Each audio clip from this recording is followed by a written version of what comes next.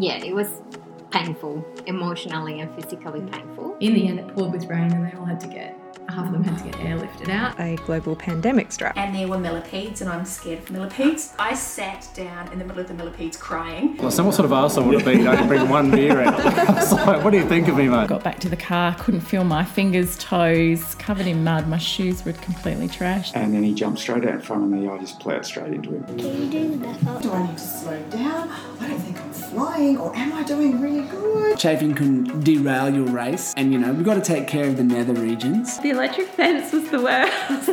I still haven't quite gotten over that. Hi, and welcome to Tales from the Mid-Pack. I'm your host, Rebecca Hunt. I'll be bringing you stories from everyday runners, experts, and some race recaps. Today we are talking to Terry Cleary. Welcome to the show. Now, on Sunday, July 18th, you started a walk from, am I saying it right, Kurumba, on the Gulf of Carpentaria all the way to Cape Jarvis. An epic journey of 3,075 kilometres over 3 months, which was 92 days worth. And I think you passed through the lands of 23 different nations on this trek.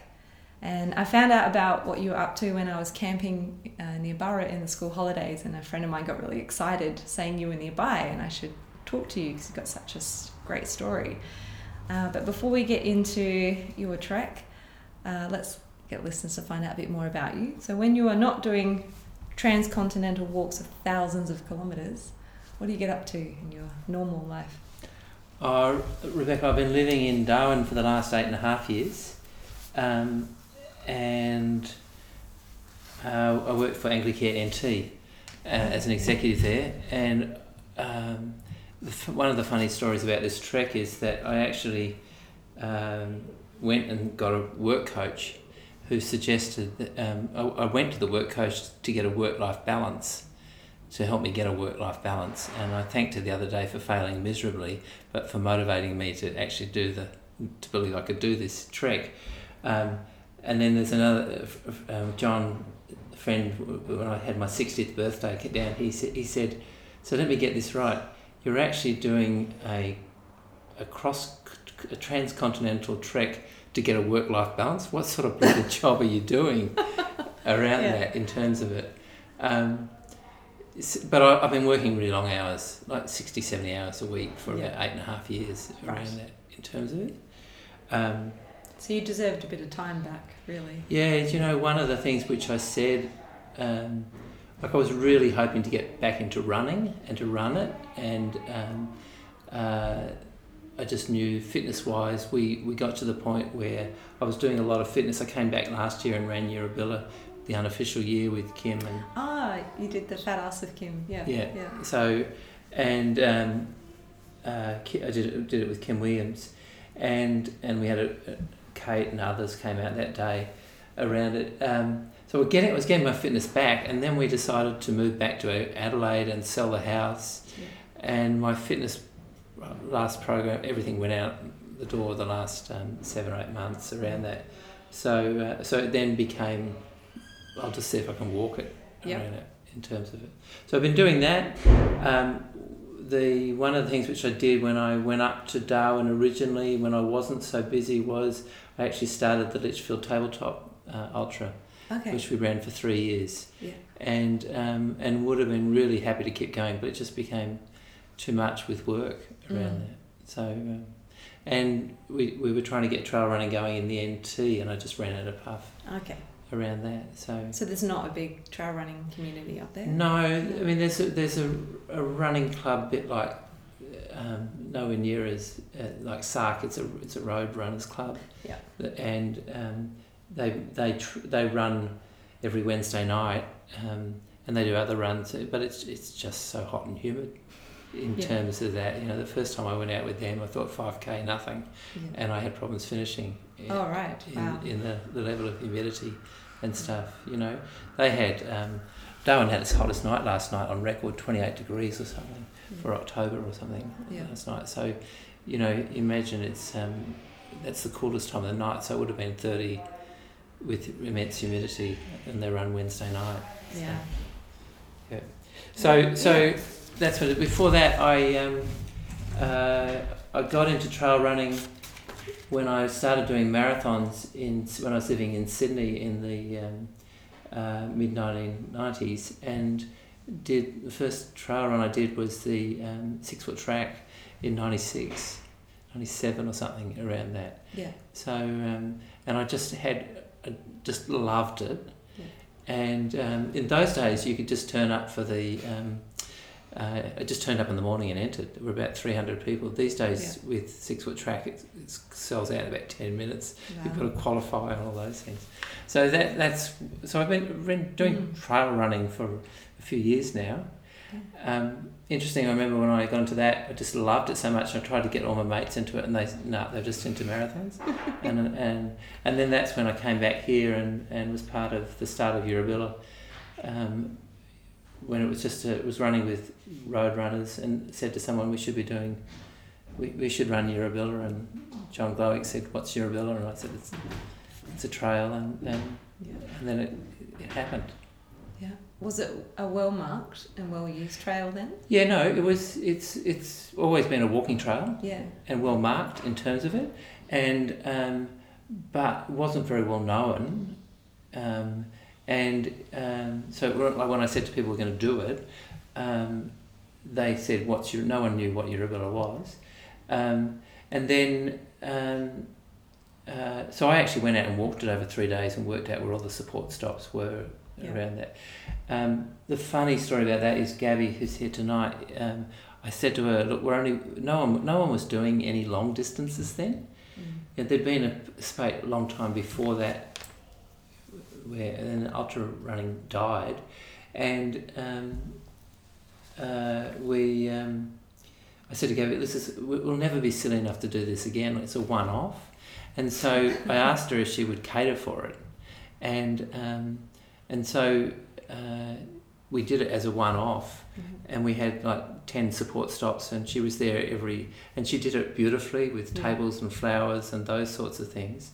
And everyone just was blown away by how easy it was, because we just ate so much all day. And it was like, it was like a gourmet ultra. Yeah. And we ran it as a group around that. Oh, okay, yeah. And until about 3/4 of the way through, and people split up and went. It was so much fun that I went to Alice Springs after that, and while I was there, SARC made a decision to make it an annual event around that. When I came back in July. I was there in Alice for about 7 or 8 months, and David Close had signed up to be race director, and David said to me, "Do you want to be race director? It's your run." And I said, "No. Never. If someone else is race director, you never put your hand up to do that." But what I wanted to do, particularly the whole time I was in Alice, I was running on the trails, bits of the Larapinta and all around Alice. Alice is just amazing, and the bike tracks that are quite famous now around Alice, suburban Alice, all through the McDonald's around Alice. They were great to run on, but they weren't as clean as they are now. They're just incredible now. So when I came back, I just had this great desire to get to run in Adelaide Hills. And so we got together after the second Eurobilla. We put out a monthly calendar of trail runs in the Adelaide Hills. The very first one we did was Mount Misery. Oh, yep. Throw them in the deep end. Yeah, well, really wanted something. That's right. Really wanted something that was close to Adelaide. Yeah. That was I ran with a group at Athelston, and this was just the next level beyond where we ran. We used to run up the Corkscrew, and it was just up Valley Road from there, and we had about 29 people turn up for that, and I thought, we're onto something here. And then we did in that first thing we did Pioneer Women's Trail, Cedar Summit, the 3 Eurobilla training runs. Yep. They were all part of the calendar, and I wanted to just change them all the next year.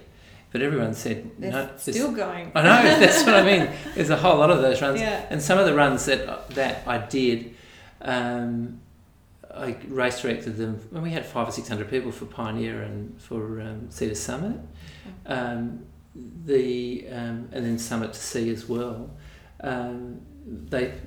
they stopped doing it after I left. They did it for a year, and it just became too hard to organise. Yeah. Because the end-to-end runs around Yeah. there.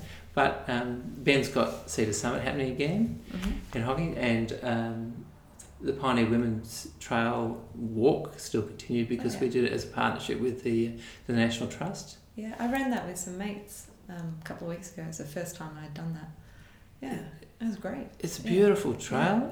Anyway, so the other day when I got to as part of my trek, I walked the spur. There's an actual Hyson Trail spur, a little bit different than that, and I walked out to Harndorf just to have morning tea with the women that I did that I've kept in contact with, who are now running the Pioneer Women's Trail walk every year. Yeah, part of that. Oh, that's good. So lovely. A little bit of history. That's right. Anyway, and so for the last years I've been in Darwin, it's been really fun just to watch all the development of trail running. Having left it all and being part of it from the beginning, and just watch it go crazy. Yeah. In terms of that, I think the other thing that say about trail running, when we started, there were no such thing as trail shoes. No. And there were no packs. All those have come in. There's innovations around that, and I think the other thing was trail running sort of came in at the development of the internet, really, in terms of. Even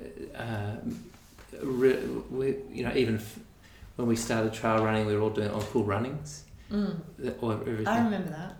It was a long time ago. And then we moved out of Cool Runnings to Facebook to spread the word around all that. So we were just and we were on. It was just so much fun because we were on the. It was like surfing a wave.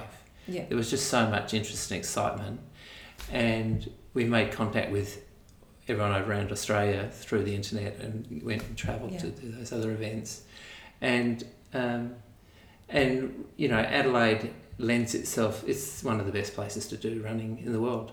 There's no doubt about that. It is extraordinary when you go and compare to any other capital city in Australia. Sydney, Melbourne, even Brisbane, around that, it's so difficult to get groups of people to a common place because you've got to spend hours to get across the city. Yeah. Adelaide. Yeah. See at Cleveland, See, I came through the other day on the walk through across the Barossa to Bethany and then up to Kaiserstuhl. And Kaiserstuhl is one of my favourite parks to run in, and it annoyed me that I could never get many people up there because it was too far away. Yeah. And yet it's just so beautiful around there. So I don't know whether. Anyway, it's been we're very lucky. So wonderful for me just to sit in Darwin, watching the development of so many groups. It's so busy now. Yeah, it's you spoil for choice. Like, there's multiple things happening all the time. Yeah, it's just even I've only been doing this for maybe 5-ish years. And it's exploded in that time. Yeah, no, that's right. There's. I used to run with the group from Atherstone on Wednesday nights, and there were a number of South African guys there, people who immigrated from South Africa, and they used to say that they used to run marathons every weekend because they were cheap around Johannesburg or Cape Town where they lived, and the rest of the time they just did. Smaller runs to just relax and unwind. Yeah. And I sort of feel like that's a bit now, if you can afford it, is there's a marathon or an ultra on every weekend of every second weekend that you could just actually get your body to a level of fitness that you just go and run them every weekend, and then the rest of the time you just recover. Yeah. Do whatever you want. Anyway. Now, probably one of the first questions you've been asked over and over. I know you said you were looking for work-life balance and needed a break from such intense work. So there's one reason you were doing something different. But why walk from the top of Australia to the bottom? Sometimes there isn't a why. It's just something you want to do. But no. So I've supported a lot of people, particularly living in Darwin, but even before that, I've supported a lot of people that have done these crazy things. Tony Mangan, who's the Irishman that ran around the world, and then walked around the world, he's in the process of walking around the world. So he's actually the most run person in the human history that we know of, I think. Like he's up around 90,000 kilometres.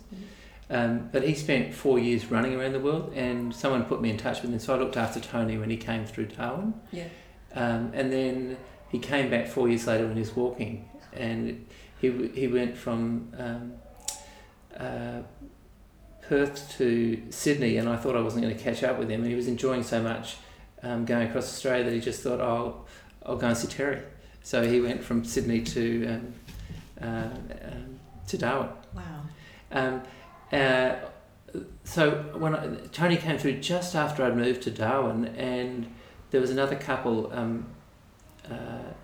Alan and Jeanette, who were running Raw Australia, and they were doing a marathon a day, running around, eating raw food. Okay, yeah. And I bumped into them on the road and said, "Where are you staying?" And they said, "I don't know." So I ended up with this fantastic night where I had Tony Mangan running around the world and Alan and Jeanette, who were running around Australia, staying at my house the one night, and they met each other. Yeah. And they'd been actually just missing each other around that. But I felt like I was the running capital of the world. Yeah. Like I had these celebrities in my house around that. So I've kept in contact with those people around it. And there's so many other people that came through Darwin, anyone that came through Darwin around doing stuff. I went out of my way to provide support to them. Yeah. And so I've always wanted to do something stupid like that. Yeah.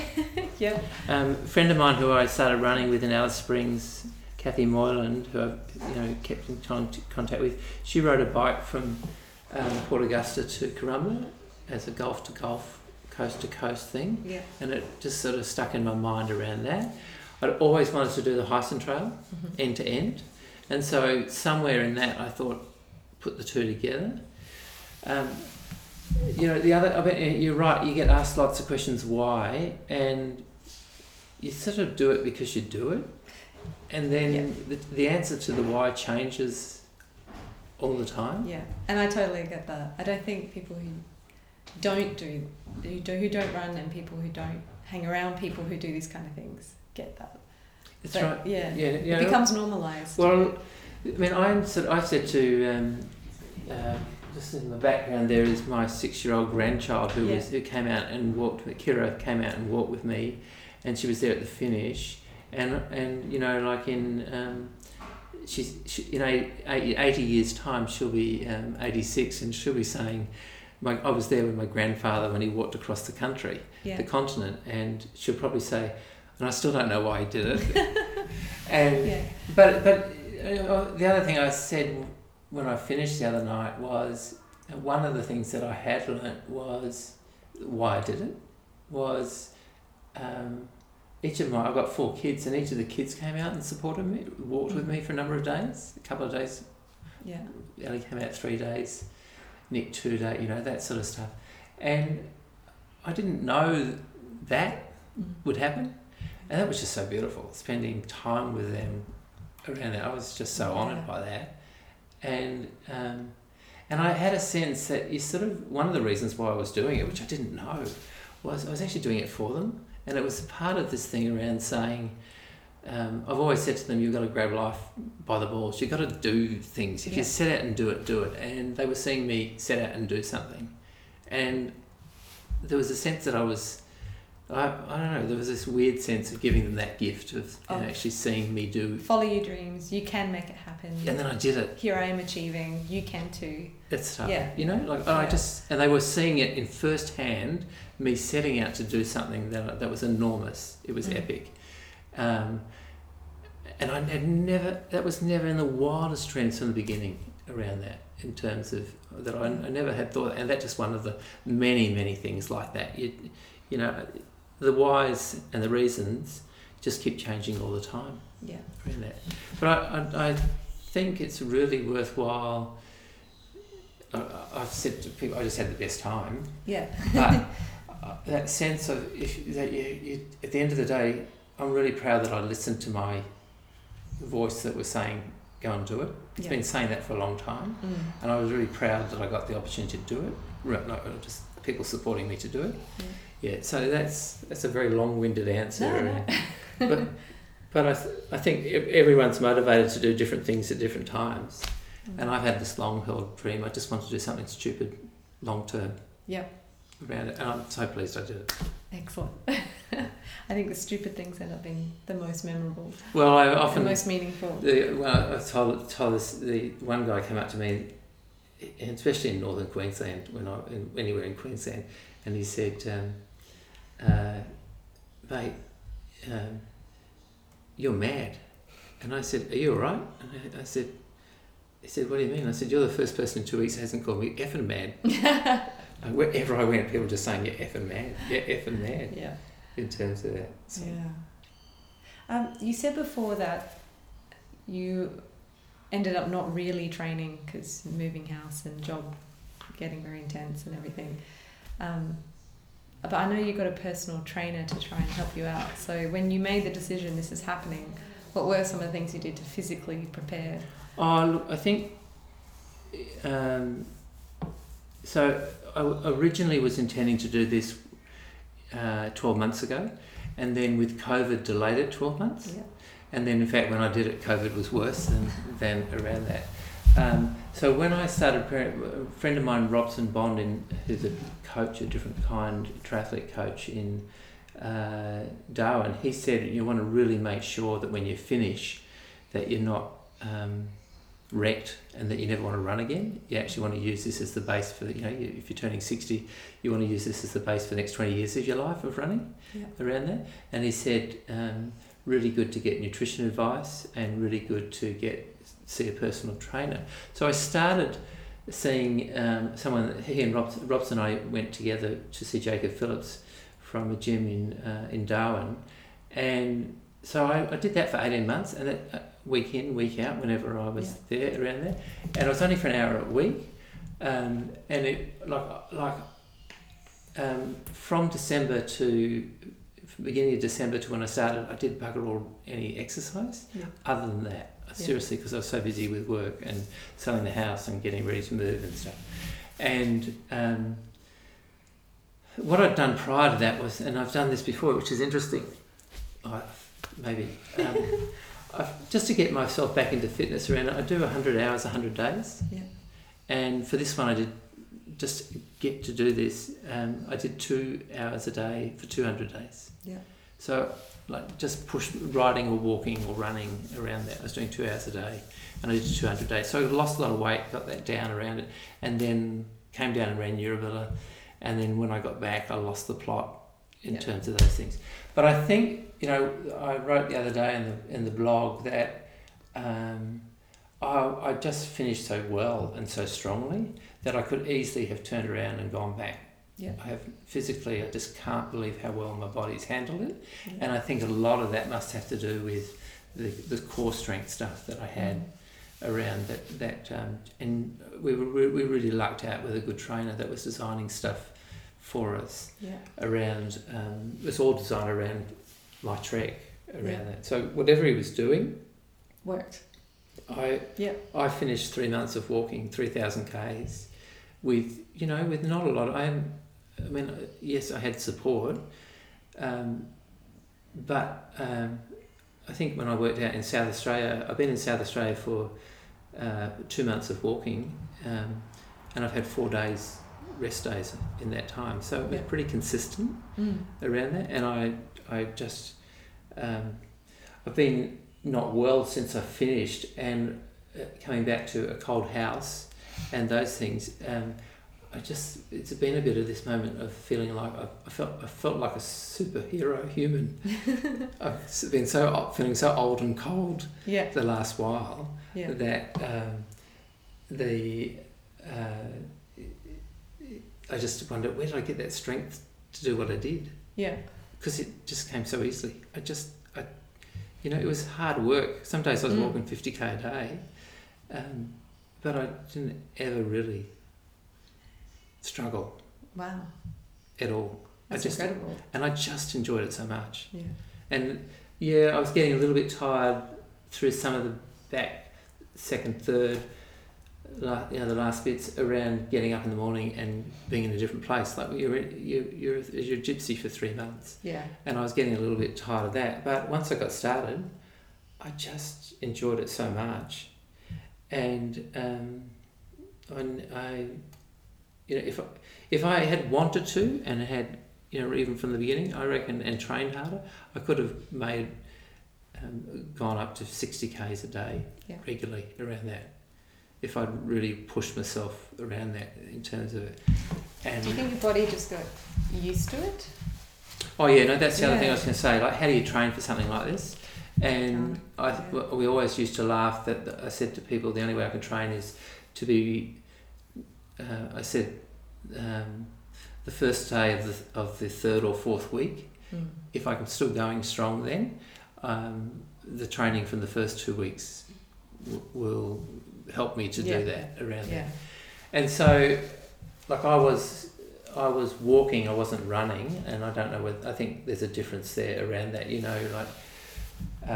these guys that have run the Hyson in 12 days, that's I think David Turnbull and Felix as well. That's right, Felix ran one, and then also the first one that did it was Richard Bowsey did it in terms of a good story around Richard was he's supported by his partner Vicky, and they were the first ones to run it, and I was in Darwin and watching them because I love watching. That's why I did the blog, so other people could watch me around that.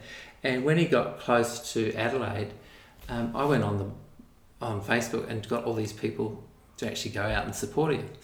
And Deej Jamieson and Simon Porteous ran with him for 3 days, and Jan and Sterling Bernanke took me in around that, and I wrote and said, "Come on, Anyway, when I bumped into Richard and Vicky in Melbourne. They found out I was in Melbourne, and they said, "Who are you?" And I said, "What do you mean? Are you the mafia?"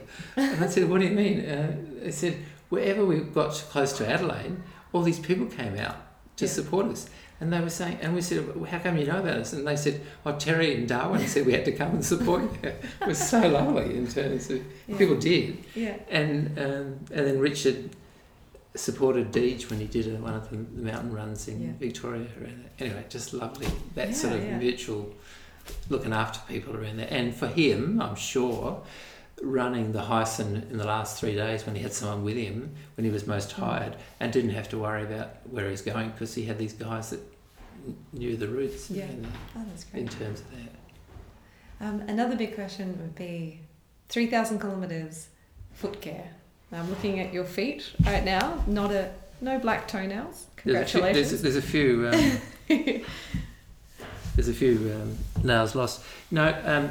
So one of the things I did was, because I've had, the one and only time I did the Hyson 105, I pulled out at 93 with really bad blisters. I had 12k to go, and I couldn't. It would have been another 4 hours at the pace I was going, and it was people were catching up with me, and I got to 43k that day, and my foot had disappeared down a rabbit hole and cracked my ankle really badly. And so I was doing a lot of walking after that. Got to 75k, and they said, "Let's have a look at your feet." And I said, "No, if you have a look at my feet, you won't let me go on." And probably should have, what I know now. So I've had, my feet have been a bit famous at different times in some of the photographs that we've put up around it.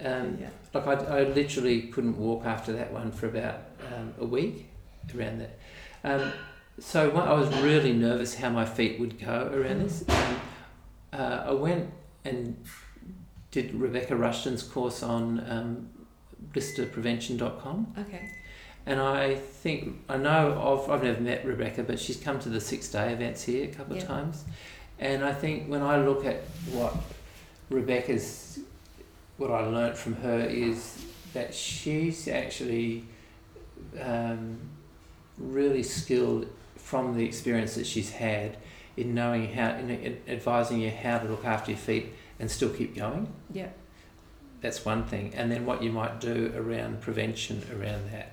So I got to bandaging and strapping my feet a lot whenever they were getting sore. Yeah.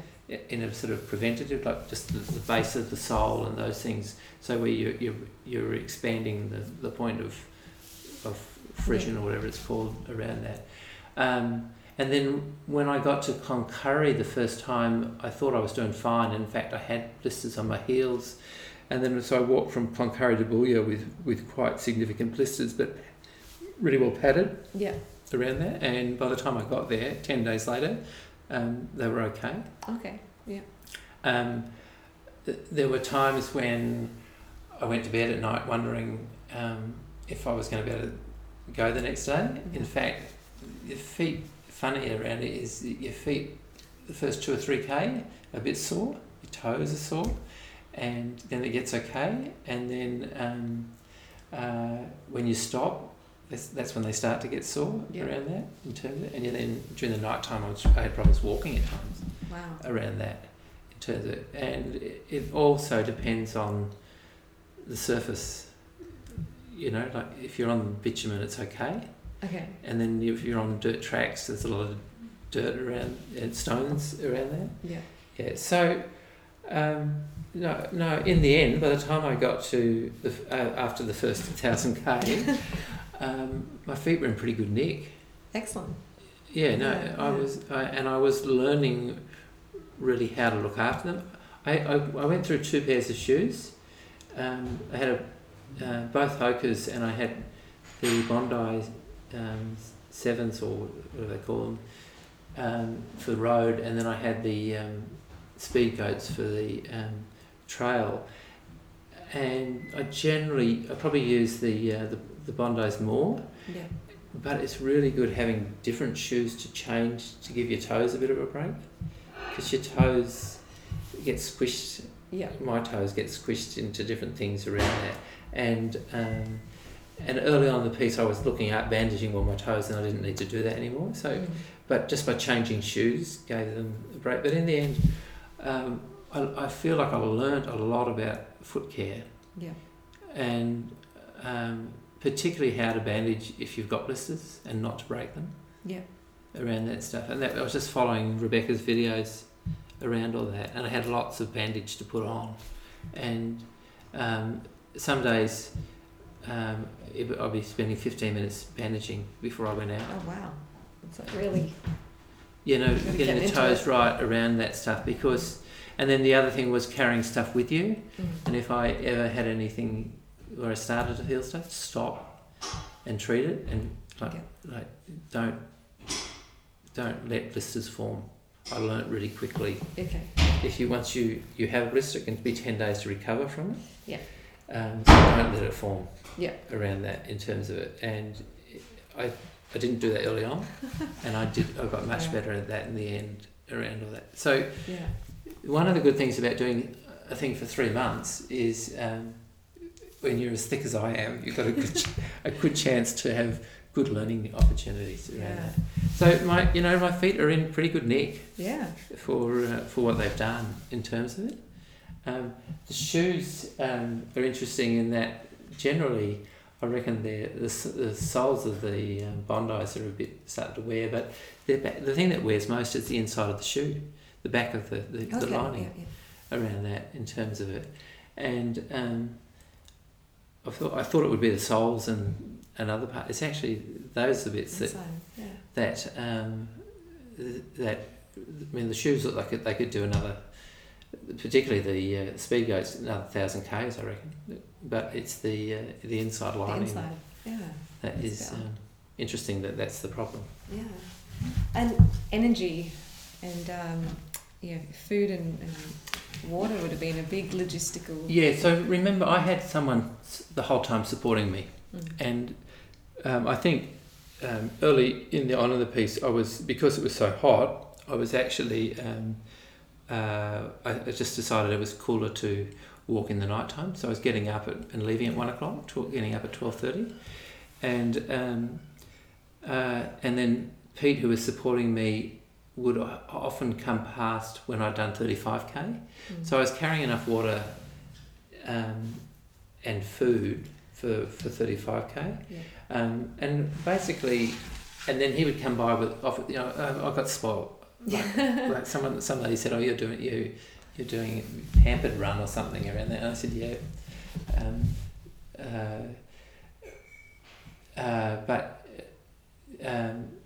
So like I would be walking 35k 7 or 8 hours by myself through the night, and then he'd come by, and so generally I had enough muesli bars. I had muesli bars. I was going to ask, what kind of things did you eat?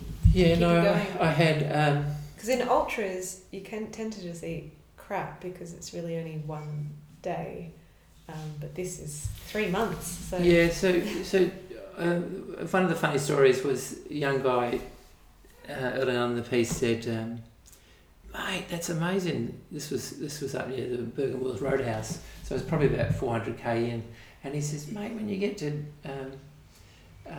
Cape Jervis, you're going to be an effing Greek god." And so this whole thing became, I was on the effing Greek god diet, and I was all you can eat, all you can drink. You just got to exercise 40k a day around that. So I was eating anything and everything. We were eating normal meals once. I was exercising 8 or 9, 10 hours a day, 11 hours, and then eating meals. But during the other thing I did was I survived on up and goes as well. I had a couple of up and goes, would take them with me. So I would have one of those at 10 and one of them at 20, or 15 and 25k, with a chocolate muesli bar, and use those. Generally, I generally every 5k I was having something to eat. And I know that from long distance cycling that I've done, like it just pays to. So I was having a muesli bar. So I was carrying that. Keep trickling it in. Yeah. So I was taking a muesli bar at 5k, and then an up and go and a muesli bar at 10, and then another one at 15, and around that. So, and generally, that's about on the hour. Roughly, I was doing about 5k an hour around that. So it worked out. That's what I did in terms of, and I used it as much as just a reward and stuff around that. For the first 1000k, when I was walking, even the first 1900k, when I was walking through the night time, in terms of even when we got into Murray and up to when we started the Flinders, the Hyson Trail at in Parachuna Gorge, up until then I'd been walking mainly in the night time around that. And when I've run, I've always really enjoyed running early morning. If we're doing marathon training or something, it's lovely to watch the sun rising. It just segments the time differently.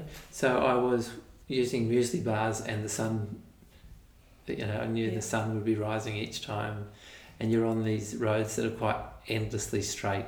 Yeah. Around that, and I used the food as much as anything to segment the day around that, as I was just pushing forward around that. Having said that, there were a lot of people that made comments around when I took a lot of photographs and uploaded them to the blog, and they just said, "Oh my God, there must be a whole exercise in mindfulness to actually just have these whole roads as far as you can see, and you get to the top of them and it's another straight road around that." I think for me, I was just in the right place at the right time. I was never really stressed out by that at all. Yeah. I said to people that I was really looking forward to just having time to let the neural pathways in my brain untangle.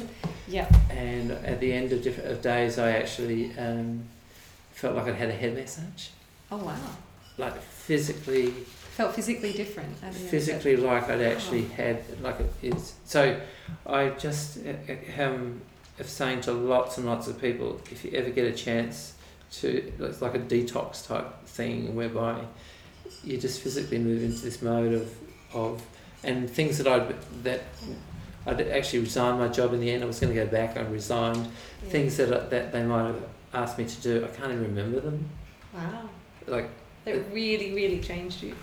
This experience. I could get back into it, but I've forgotten the names of different computer programs and things that I felt like it was a physical change. I was just looking for the wording because I can't see it. Someone's asked me to ask you about, that motivation to keep going. How do you deal with the boredom? They were curious about that aspect of it, but it doesn't sound like you really experienced one of my daughters said to me in a little card or something when I left, it was stay in the present moment. And I think, that's cliche, but geez, it's so true in terms of that. And even when I would support people and they were looking at where I was going that day and they would describe, and I said, I don't want to know. I know roughly around it, but I don't want to know different things around it. Or when they said, someone would say, oh, you've got a hell day ahead of you. There's no such thing as a hell day. I'm doing this because I want to do it. Yeah. And if it rains and if it pours, I'm going to enjoy that. I just had this, I disciplined myself to do that around it. And so even where it was long straight roads, I just locked it into myself that I was here to enjoy it. Yeah.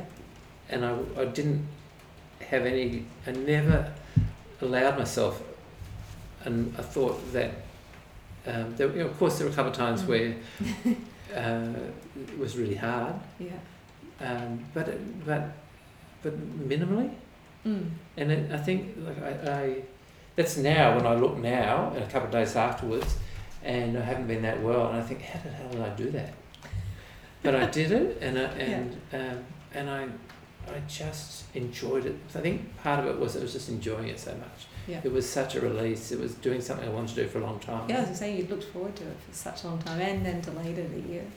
So, yeah, and then I was doing it. Yeah. And I was doing it so well. I wasn't struggling to do, there were things that I was having to overcome around it, from blisters to, but my body, other than I got shin splints coming into Birdsville, and I was a bit worried about that, and then it cleared up, and I've walked 3,000 k, and my body as a 61-year-old man has no complaints. Could go back and do it tomorrow. Seems like it's mad with you that you've finished. You've gotten sick now that you've stopped. Right. That's right. Yeah, no, it's like I was just every morning. It was like can't wait to get back on the trail, and we've got the last, but so that I had time in, I did a 51-day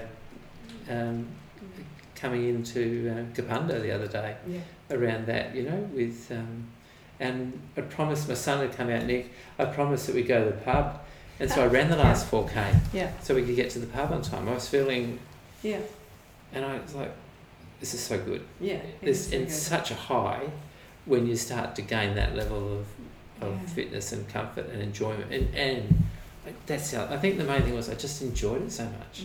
It's amazing how the body adapts. It is amazing. Yeah. That's the other one of the things I really learnt was when I went to bed at night with my feet sore from blisters early on. I wondered whether I could go the next day a number of times early on, and I just was amazed at when I woke up how well I felt. And the body was doing stuff in 6 to 7 hours with my feet to get them into a place that they weren't in when I went to sleep. Yeah. And I thought it's amazing the body's capacity around that. And I said that I just need to get my fitness into a way that I could start the third week or the fourth week around that. And when it was happening, I thought, oh my God, it's happening. I'm on that day and I'm doing all right. Yeah. And so I think for me, if I go and do some long distance running around this and backing stuff up, the thing that I've learned is the capacity of the human body to respond to stuff. Yeah. Is just incredible. I don't think I pushed it at all. Yeah. And its capacity to recover and to keep you on track. Yeah. I'm in awe at my body. A 61-year-old man that can go out and walk that and feel at the end of it, let's go back. We could have easily have turned around and gone back or gone on.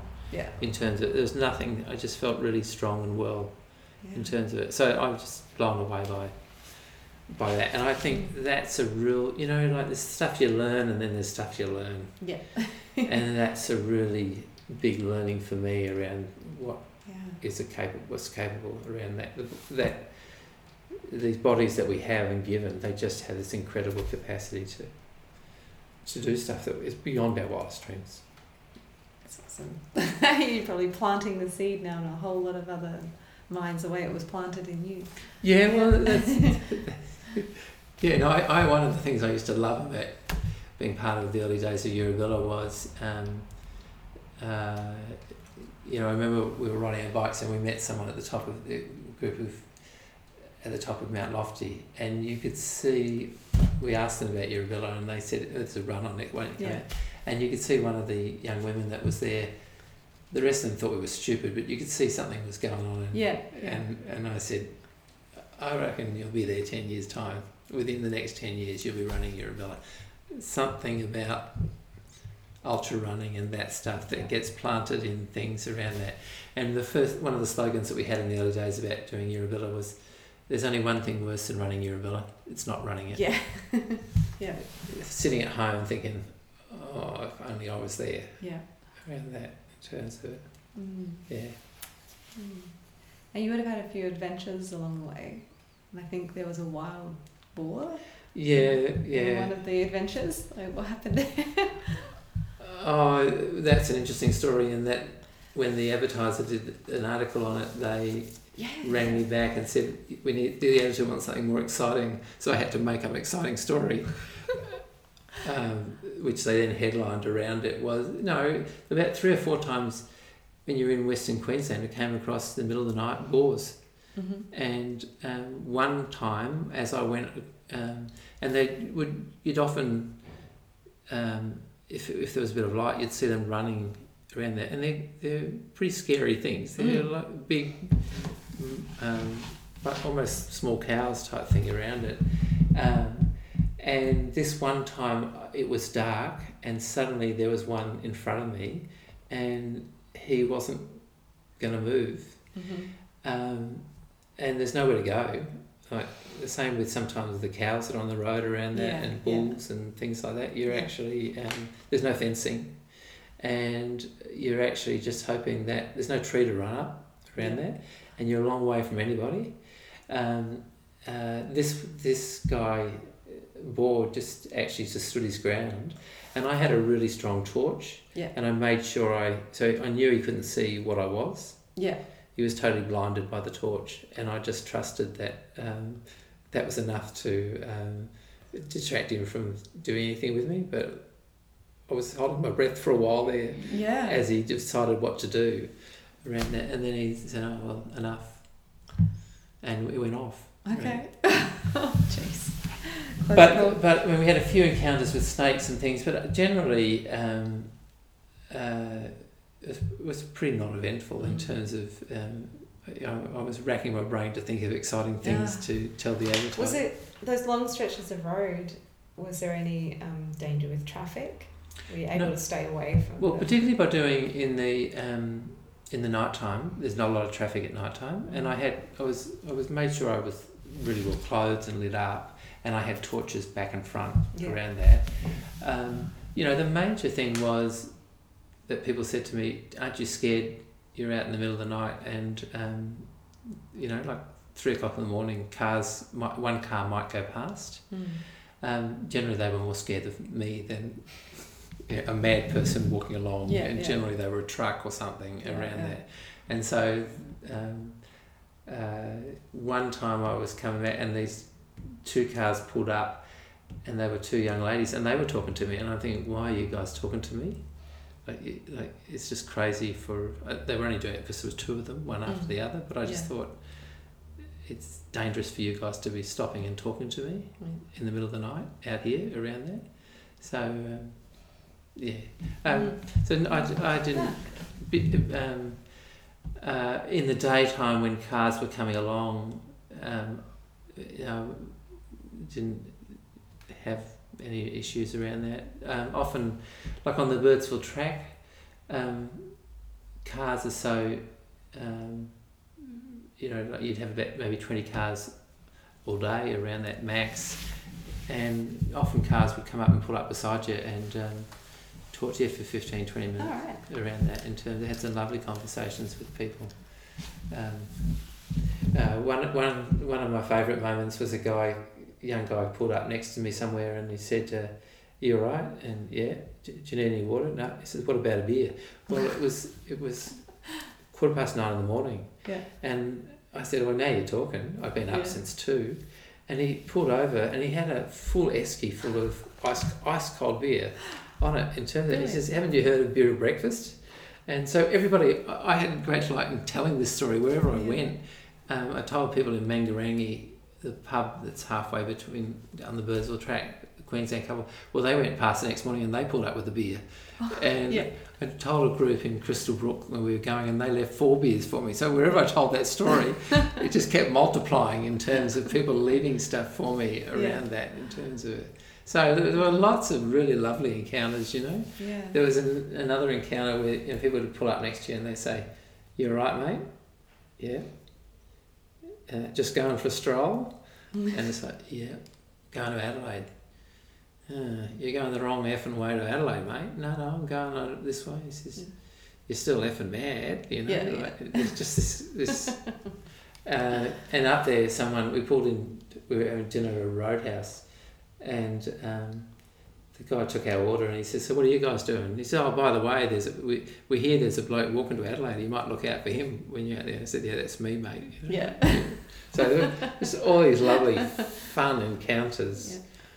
And we in between places, there's not a lot of pubs. We stopped off at pubs when we could, and they were great chances to just meet, and the word would get around that this is the bloke that was walking to Adelaide, and people would come up and talk to you. It was quite fun. In terms of, I'm reasonably shy, and I suddenly had all these people just making conversation with me. It was like, oh, this is easy in terms of making friends on the road. Yeah, because it sounds like a really isolating experience to just be out in the outback, walking for 3 months. But these are the moments. Really got to do a lot of socialising. These are the moments in between. Yeah. And then something would happen on the day, and sometimes it'd be nothing around that. And it's the same when I got closer to Adelaide. A lot of people came out and walked with me, and they said, is that a problem for you? And I said, no, I'm enjoying it, having crossed the desert now. But I also really enjoyed, I think the last couple of days I was out by myself through Cape Jervis and through the Deep Creek and stuff. And I just really enjoyed being by myself.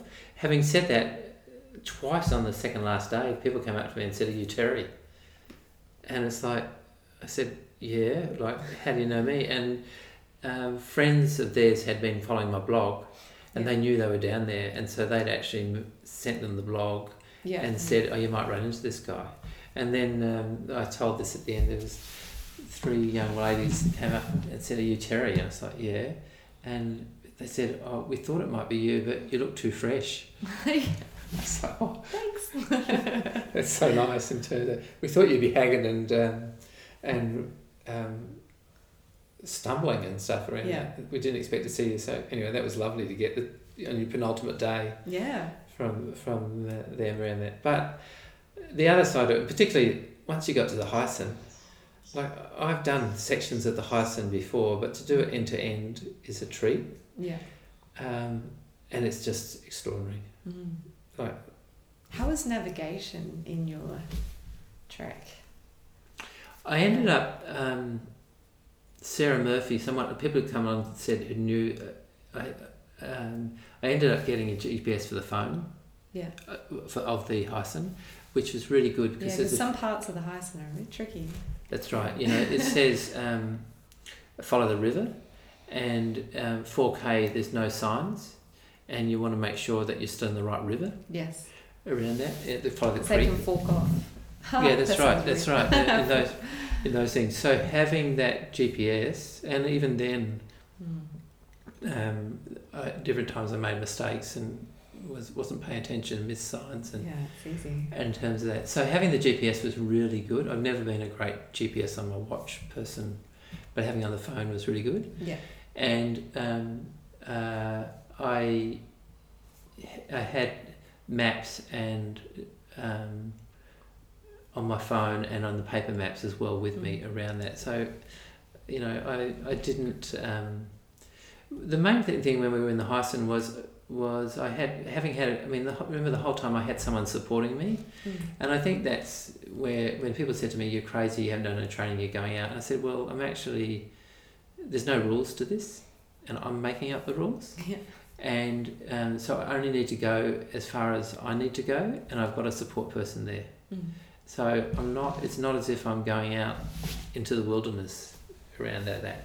When we got to the Hyson, there's lots of points where you have to meet people on the other side all the time, and that was difficult at times, particularly around there's no phone range around that. Yeah.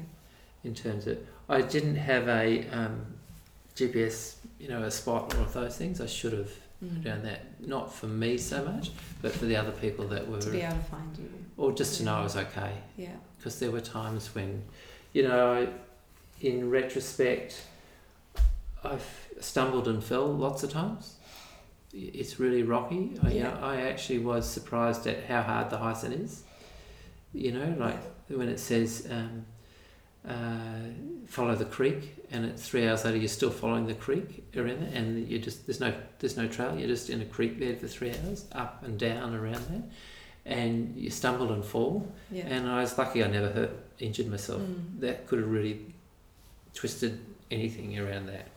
And that's where I really should have had something. So people can find you. Yeah, that's right. Or snakes.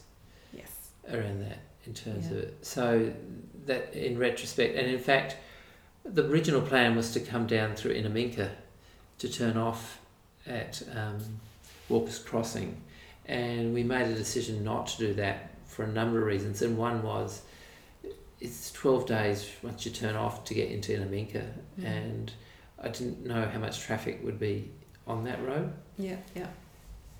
And so just decided it was without a EPIRB, I just shouldn't do it. I should have got that around that stuff. Yeah. So you were saying before how, you almost had to justify it a bit. I've got a support person. I'm doing my thing. But it's very normalised for us to be in jobs, and we're very intense, and we're working hard, 8+ hours a day, highly stressing our bodies, and that's normal.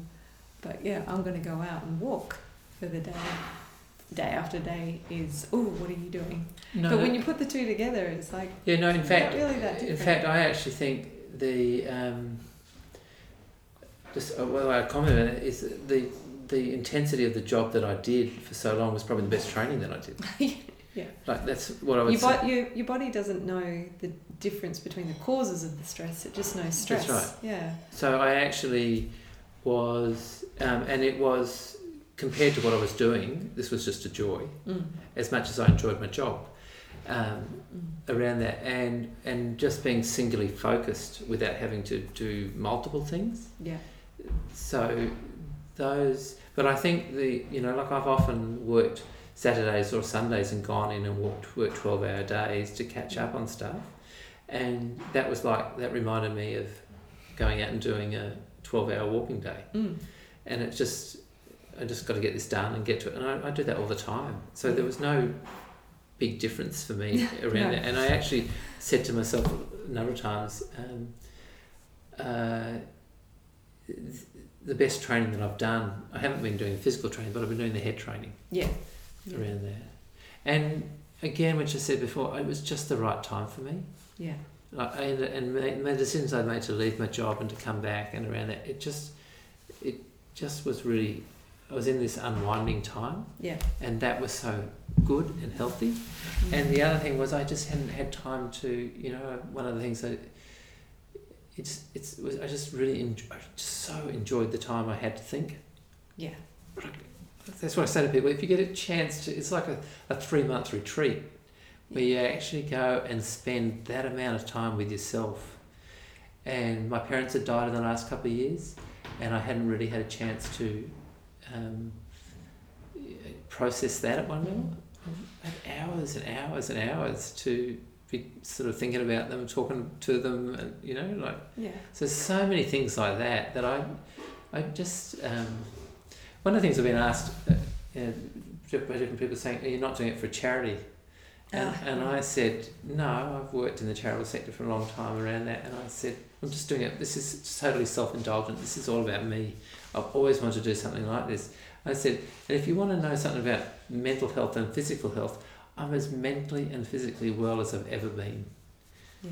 Like, if you need a statement or an advertisement around that, like, there it is. There it is. Yeah. In terms of that, because I've just had this wonderful time, and gifted myself that. Yeah. Well, I was gifted it by other people. Yeah. As well, I really acknowledge that. But at the end of the day, I look back and think, it was the best of times for all those reasons around that. That I would say to anyone, if you ever get the opportunity to do it, I'd do it again. Yeah. Like, it's just so wonderful around that. And I think the notion too of the particular model that I had, in that I had the two Petes supporting me, and that's, you know, lots of people have gone and done things where they push trolleys or those sorts of things around that. So I was really spoiled having had that capacity around that in terms of that. You know, I just think it works as a model. Yeah, it does.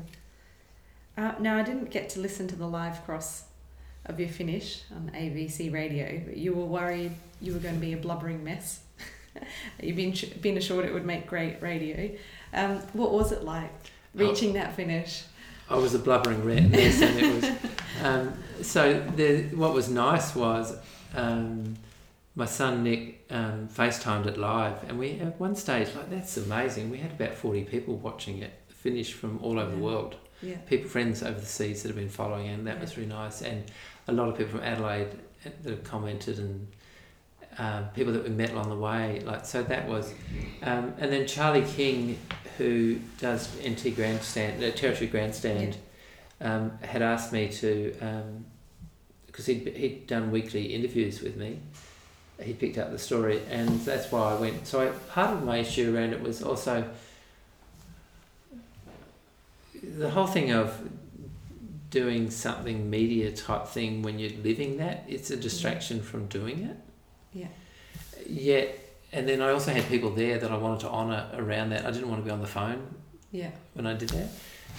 So that was one of my things for not wanting to do it. But I really wanted to thank Charlie and Charlie was saying, let's go live. And so in the end, I went live. Yeah. My finish went live to Darwin Radio, like ABC Radio, like in terms of, and, you know, I said, one of the things I said to Charlie in that was, my first interview that he did, he squeezed me between Laurie Lawrence and Greg Chappell. And I was the one that had the theme music. And I said, Charlie, you like these legends that I had grown up with, and there I was in the middle, and he was talking to me around that, and I was like, little me in terms of that. And I said that to him the other day, and he says, Terry, they haven't walked 3,000 Ks, mate. Greg Chappell and Laurie Lawrence have never walked 3,000 Ks. And I said, well, you know, I just, so, and the other thing I was, and the same with the Facebook stuff, I've done stuff before, I did a 1,000 K bike ride with the tour before I went. I know if you use Facebook well, it's a real, for me, around that or something like that, having a blog and people being part of it, it just motivates you to, you can use it to really, you know, I enjoyed taking people on the journey with me, and it got me up every morning, knowing that I had people that were following me. In terms of that, so that's great. And the same with Charlie's interest around the going at weekly crosses around it, in terms of like it just, and I think the other stuff around it was, you know, I didn't do it to make a statement, but the statement that you're making is, here's a 61-year-old person that's interested in doing this and is doing it, and they can do it. And a lot of people think you're stupid, and a lot of people think you're really inspired by it. It's like, oh, well, okay. So you just do it. So in the end, I was a blubbering mess. Yeah. You can watch it on FaceTime. Yeah. Me doing. We sat here and listened to the interview the other day, a couple of days after it happened around that, and I think it made good radio. Yeah. And Charlie got back and said thanks very much around that. And so anyway, I'd do it again. Great. It was good fun. Now you keep saying you'd do it again, and you plan to do it at least the Hyson Trail part. You want to turn around and go back the other direction on the Hyson Trail.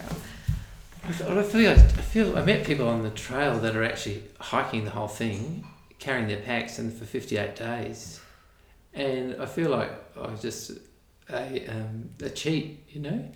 And I think the best thing about doing the Hyson north to south is that you can just turn around and do it south to north, and you wouldn't know around that. I fell in love with a lot of the Hyson's got these fantastic huts that they've restored. You know, we spent 3 nights at the Hallett railway station. So I just thought I would actually really enjoy going and hiking through and staying in the huts. Yeah. How'd you go finding places to sleep? Did you ever get a bit stuck? Well, we had a trailer. Yeah. A camper trailer. There was always somewhere to set it up? Or? Oh, we just basically, you know, you look at some of the photographs on the Birdsville track, that's what this lady said, I'm glamping it, and it's like, mate, lady, you should see where we camped, because there were no trees. Yeah. It's just gibber. Yeah. And we basically just pulled 20 metres off the road, and that's where we camped around that. And there was nowhere else to pull up around that in terms of it. Occasionally on the Birdsville, there's a couple of stations, and they have campgrounds. And then there's some other camping ground. We found one that I laughed. I had a bit of a stomach complaint, and it was only sort of for a couple of days. And the guide said to us, "There's a campsite ahead with a flushing toilet. It's the only flushing toilet on the Birdsville track. There was nothing there in the campground but a flushing toilet." Yeah. And when you've got a stomach complaint, having a flushing toilet is a good thing in terms of it. But there was nothing in this campsite except this toilet, and it flushed. And it was like, anyway, we just sort of laughed at what are the chances of finding a flushing toilet on the Birdsville track around that. Right, when you needed it. When you need it most, in terms of it, there is a God. Yeah. So, do you have any other itches you want to scratch? Any other big adventures in the back of your mind? Okay, so one of the things for me that was really important about doing this, and I just don't know where it will go to. One of the things around doing this, that it actually leaves you with a sense, if you can do this, and I say this really humbly, if you can do that, then what can't you do? There's a bit of that sense of have big audacious goals around that, and I'm really keen to write something about this, and so I need to have my same head around, if I can do the walk, I can do the writing. Yeah. The fact that, you know, we went through across 23 nations around that, and I've always been a person that's really interested in our colonial history and those things and those stories. There are lots of stories that I know behind the scenes around what's happened in those places, and I want to write about those and reflect on it a bit and find a way to do that. And for me, that's a bit of, there was something quite deep around the personal, but also the whole thing of connecting with country, crossing the land, me and my relationship with the land and our history with this place. I don't know, there's something that I really want to explore that in terms of that, in terms of it. And the blog never really gave you an opportunity. At times it did, but not really around that. Yeah. And, you know, when I get back to Darwin in the next week or so, I've got 40 boxes of books to bring back. I'm a great collector and reader of histories and places around that. So I know a lot of the stories around where we went. One of the stories was McKinley was the... I wanted to get the Inaminka, and I was following the Burke and Wills track until that time when we turned off. McKinley was sent by the South Australian government to find Burke and Wills. There were 4 groups that went off in search of them. He found them, and then it was a good year, so he kept going to Brisbane. And I reckon that'd be a good track to follow, McKinley's route from Adelaide to Brisbane. Leichhardt, we visited Port Essington at Coburg Peninsula, the other side of Coburg when we were in Darwin.